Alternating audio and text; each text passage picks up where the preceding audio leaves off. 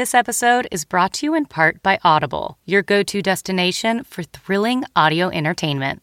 Whether you're looking for a hair-raising experience to enjoy while you're on the move or eager to dive into sinister and shocking tales, Audible has an exclusive collection of thrillers from best-selling authors that will keep you on the edge of your seat, like The Guest List by Lucy Foley.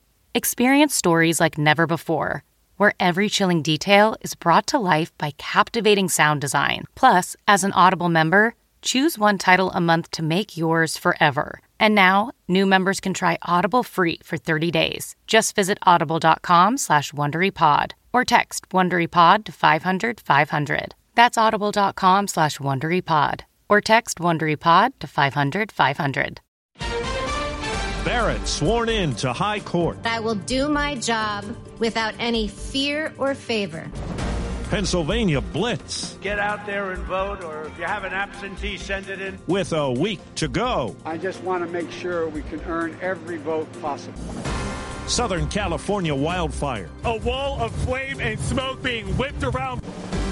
Good morning, I'm Steve Kathan with the CBS World News Roundup. With a week to go till the election, a political victory for President Trump, getting Amy Coney Barrett on the U.S. Supreme Court. CBS's Weijia Jiang reports on a White House gathering not long after the Senate gave final approval. She will make an outstanding justice. President Trump wasted no time calling a crowd to the White House to witness the swearing in of Judge Amy Coney Barrett. A judge declares independence not only from Congress and the president, but also from the private beliefs that might otherwise move her. The Republican-controlled Senate confirmed 48-year-old Barrett in one of the most partisan Supreme Court processes ever.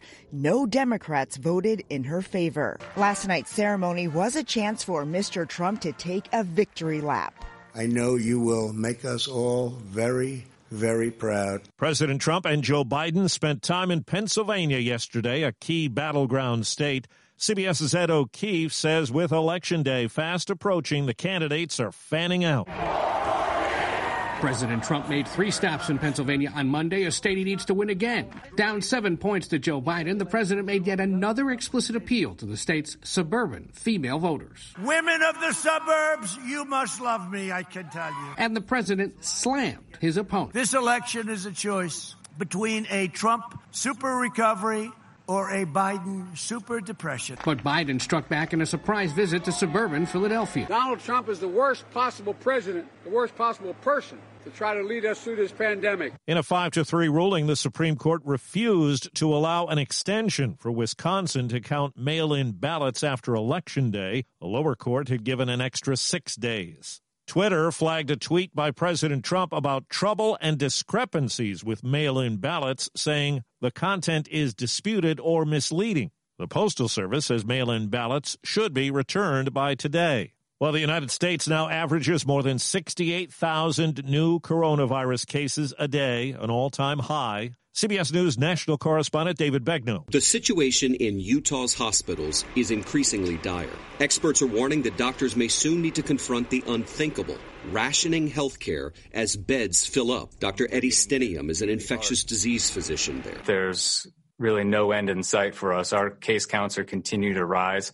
Our hospitalizations are continuing to rise. The possibility of having to ration care is also becoming a concern in parts of Idaho, where COVID hospitalizations have more than doubled since the beginning of October. At St. Luke's Magic Valley, Dr. Joshua Kern says roughly 30% of the hospital's 150 patients are infected with coronavirus. It's totally unprecedented. Even during bad influenza seasons, it's not like we see, a third of the patients in the hospital with influenza. It's teetering on the brink. We're right there. We need to turn things around or we're going to be in big trouble. Now to Southern California, CBS's Jonathan Vigliotti has the latest on a pair of wind-whipped wildfires that have forced more than 90,000 people out of their homes. Firefighters kept a close watch on shifting embers throughout the night, hoping to protect nearby neighborhoods.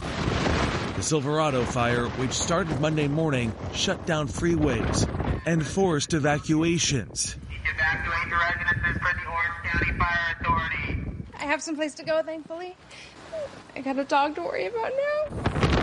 Gusts nearing 100 miles per hour meant there was no air support to fight the flames. The winds toppled big rigs as firefighters appeared to struggle to stay on their own feet. Colder weather and some snow has helped tame some of the wildfires in northern Colorado. Some evacuees could be allowed to return soon. Philadelphia police shot and killed a 27-year-old black man on a city street. Officers say he refused to drop a knife. He was brandishing it, waving it erratically. This man says he saw it happen. I don't know what his demeanor was. Shoot him in his leg or not shoot him at all. After the shooting, there were protests and violence. Cars and dumpsters were set on fire. A man who had millionaires and actresses among his followers will be sentenced today in New York. Keith Raniere, a self-improvement guru who had sexual partners groomed for him and branded with his initials, could face up to life in prison. Well, Joe Biden campaigns today in Georgia, a reliably red state that's now apparently up for grabs. CBS's Mark Strassman in Atlanta has more on the political climate. We're going to fill out some forms here. Georgia's changing, with 1 million more registered voters than in 2016. It's younger, more diverse than ever, no longer reliably red. I love Georgia. The president has campaigned here twice since last month. For Trump supporters here, the economy and immigration matter most. For Biden voters, it's about COVID and character. Racial justice is Jillian Solomon's core issue. She voted for Biden. We're to heal.